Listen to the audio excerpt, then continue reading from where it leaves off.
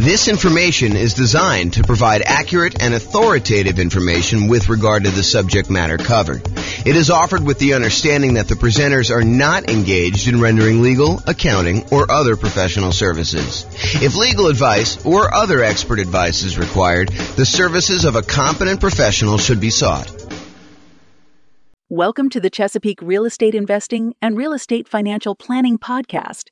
Learn all about investing in real estate in Chesapeake, Virginia, with a combination of real estate financial planning and modeling with numbers specific to Chesapeake, plus syndicated, more generalized recordings of live and pre-recorded real estate investing classes.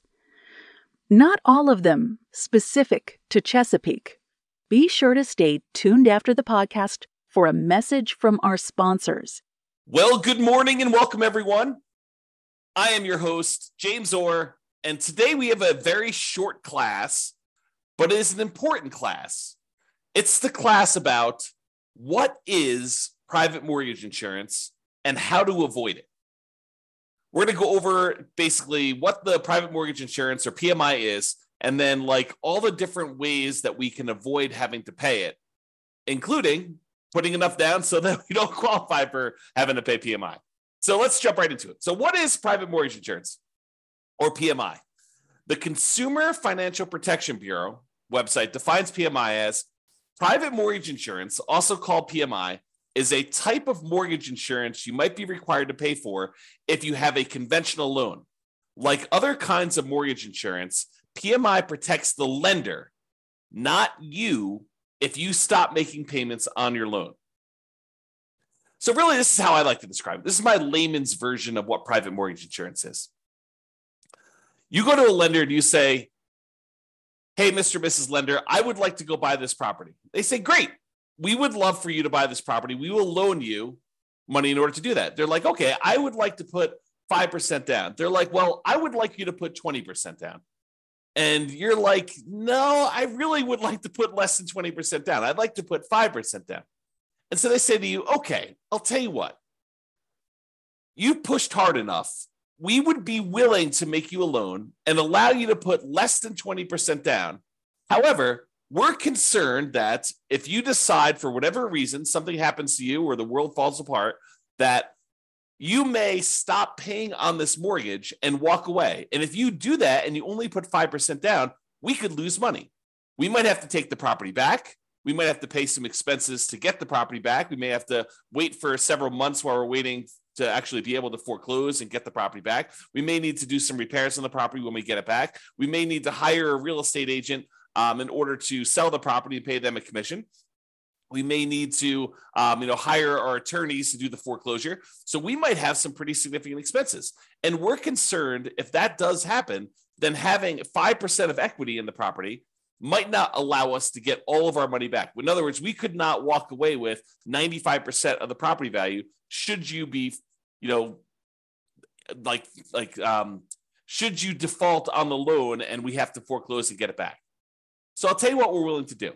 If you go pay this third party company, this insurance company, and this insurance company is going to protect us in case you default and we end up losing money on the deal, then we will go ahead and accept your 5% down payment.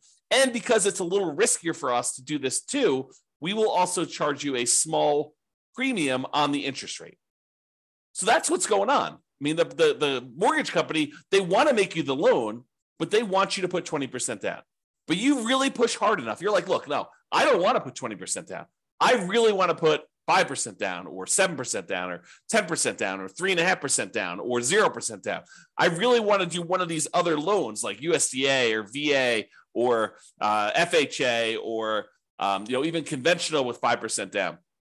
And yes, some of those I realize don't have mortgage insurance, like the VA. They have a funding fee instead. I understand that. But the idea is that they would prefer you to put 20% down. And you're telling them, I would prefer to do another loan where I put less down. And they say, well, okay, we'd be willing to do that. It's going to be riskier for us. So we're going to charge you a higher mortgage interest rate. And we need you. We require you to go pay this third party private mortgage insurance company that will protect us in case you default. It shifts some of the risk of you defaulting from the lender to the insurance company. So they're sharing in the risk now. The insurance company is collecting these premiums, and they've calculated it such that they're profitable. They're collecting more money from all the people paying private mortgage insurance than what they're having to pay out to lenders. And during really good times, when the market's going up 5, 6, 7, 10, 15% per year, they're probably doing really, really well. But they don't know that the market is going up when they do the initial private mortgage insurance. It could go up for 6 months and then it could go down a lot. And then they'd be on the hook for a lot of these things. So they have to look at the aggregate of all the different people, all the different markets over time and say, okay, now we think we're going to be profitable by collecting this premium from you and being able to pay out in case you default and they have to pay to the lender to protect the lender. Okay. Now, for FHA loans, PMI is called mortgage insurance premium. Same thing, right? Same idea. It's still protecting the lender. They have upfront version, and then they have both, and in addition to that, they have an annual version. So the upfront one is called, as you might have guessed, upfront mortgage insurance premium. That's the one you pay when you get your loan. There's a fee you pay when you get the loan upfront. Plus, there's an annual, usually paid monthly, mortgage insurance premium, MIP, on FHA loans. For conventional financing, it's just called PMI, private mortgage insurance. Okay. Now, how do you avoid it? The really simple way is put down 20%. I'm going to go over some other things we can use to avoid it. But remember how we discussed this, right? The lender says, look, I would love to make you a loan, but I would require 20% down. And you're like, no, I would rather not put 20% down. And they're like, okay, you pushed hard enough. I would be willing to give you this loan for less than 20% down, but you will have to get this private mortgage insurance. Well, one way to not have to pay PMI is put 20% down. Okay. Now, there's some other ways to do it too. But I do want to comment on this 20% down idea. There is a belief out there, and it's a belief I'm working hard to help people understand the nuances to it, because it's not always 100% true. But there's a belief out there that, look, I want to go put down this minimal amount. I want to get maximum leverage. I want to get the maximum return I can get on this very small down payment that I'm making. And it is true that when you do put less down, it amplifies returns. Honestly, it amplifies returns in both directions. If you have negative cash flow, it amplifies that negative cash flow return, which is negative. And if you put less down, it also amplifies any type of things that go against you. Like if property values happen to go down, that gets amplified too. So it's an amplified return, not always a better return. Subtle point, okay? Now, so a lot of investors want to put minimal amount down in order to be able to make these investments. And I think the other reason why is they think to themselves, look, I'm going to put this small amount down and I'm going to be able to buy more properties, have a bigger asset base, get to my financial independence goal faster by having more properties acquired quicker. And what's interesting is that is not always true.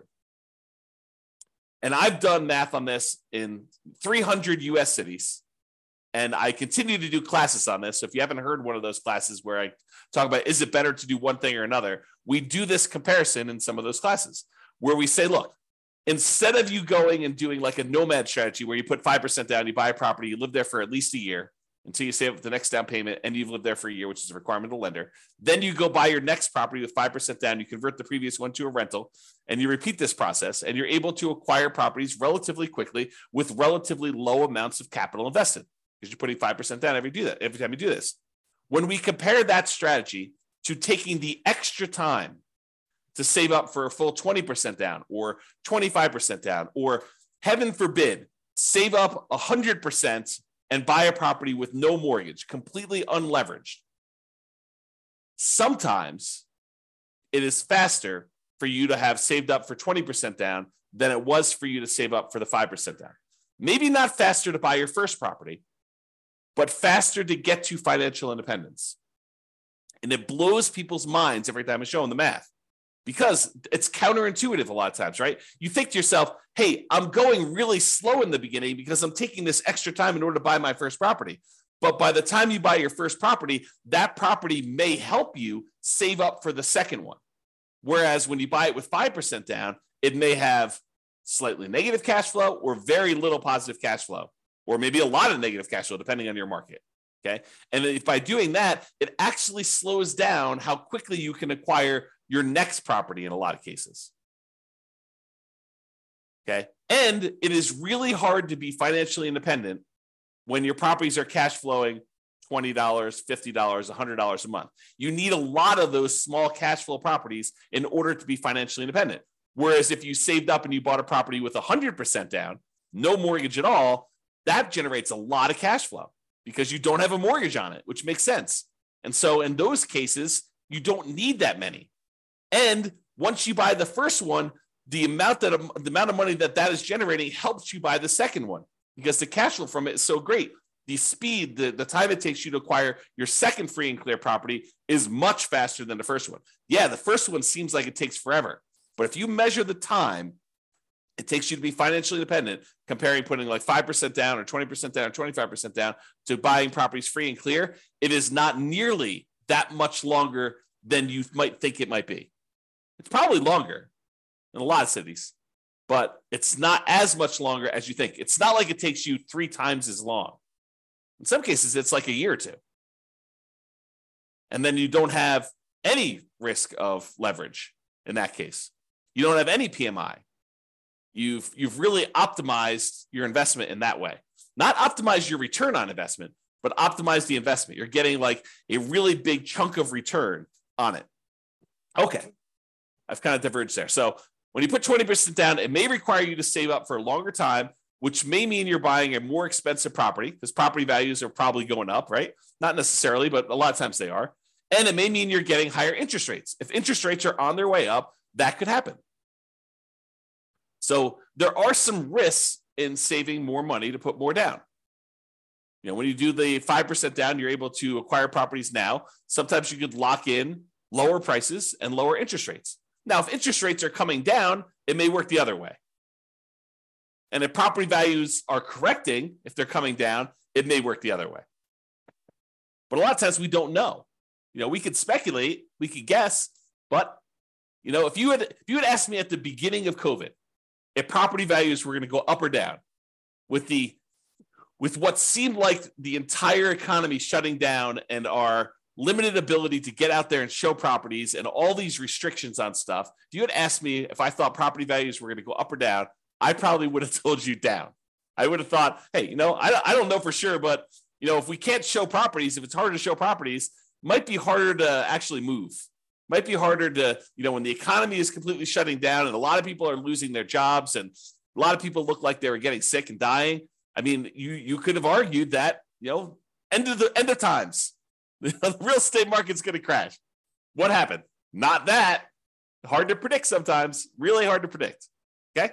All right. So how to avoid private mortgage insurance? Put 20% down. Really easy. Or if you already have a loan, you could pay down your loan balance so that you are below 20% loan to value. Oh, sorry. So you're below 20% equity, not loan to value. Got to rephrase that. I'll say 80% loan to value. Look at this. Correcting in real time. So pay down your loan balance so that you're below 80% loan to value. Now, with FHA, can you do that? If you pay down your loan below 80%, can you get rid of your PMI that you have, mortgage insurance premium, on an FHA loan that you already have? The answer is no. FHA is one of those loans where you have to pay it off. You have to either refinance or sell the property in order to get rid of your mortgage insurance premium. There are some exceptions. You know, if you go look at the FHA matrix, you can put enough down and there's some things that can happen where you can do that. But if you're putting 3.5% down to get an FHA loan, which is probably the majority of folks on here, especially if they're buying, you know, duplex, triplex, or fourplex, they're trying to minimize their amount down, then paying down to an 80% loan to value, either organically, just with natural mortgage payments, or putting extra money into the deal to try to get below 80% with FHA loan, you're not going to be able to do that. However, if you have a conventional loan that you put 5% down or 10% down in order to acquire it that way, or 15% down, you want to buy a non-owner occupant one, you could do that too. And then you're like, hey, look, I made a mistake, or I didn't have the money then, but now I have the money. I want to actually go below 80% loan to value and get rid of PMI. You can do that. You can pay your loan down below 80% loan to value, request that the lender remove PMI, and we'll do a whole class on that. Okay, so you pay your loan down so that you get below that 80% loan to value, and that will allow you to get rid of private mortgage insurance. which could significantly improve your cash flow. Okay. Another way to avoid private mortgage insurance is when you get your loan, you can voluntarily tell the lender, look, I will voluntarily take a higher mortgage interest rate if you give me a credit that you then use in order to pay a one-time upfront mortgage insurance premium, a private mortgage insurance payment, instead of doing it monthly. So you say, look, I don't want to do monthly PMI because it's really going to hurt my cash flow. One thing you could do, you could bring money yourself to the table and pay a one-time upfront private mortgage insurance payment and not have a monthly PMI payment. That would improve your cash flow.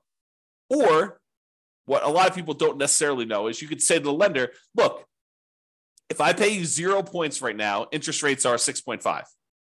However, if I pay you $5,000, I can get 6.25. But it works in the other direction too, where you could say to them, listen, I will voluntarily take 6.75. You give me $4,000, and we'll take that $4,000 and we'll use that to make a one-time upfront PMI payment, and then I won't have PMI. So in other words, it looks like, mechanically, it looks like you took your PMI and instead of paying PMI, you moved it to the interest rate of the loan. That's what it looks like. It looks like you voluntarily took a higher mortgage interest rate instead of paying the monthly PMI. And sometimes that's cheaper. Most of the time, it's not as good of a deal because the mortgage interest rate going up actually stays with you for the life of the loan, stays with you for 30 years. Whereas the mortgage insurance premium, the PMI that you're paying, the monthly payment you're paying for private mortgage insurance usually will go away once you drop below 80% loan to value. So even though the amount you're paying monthly might be higher for PMI, it's usually higher for a shorter period of time versus having your interest rate go up for the entire 30-year life of the loan or 15-year life of the loan. Usually you pay down below that 80% sooner, and that PMI would then go away. So you got to do the math and calculate, how long am I holding this property, and does it make sense for me to pay this PMI, a higher PMI for a shorter period of time, or to take it all in the interest rate forever?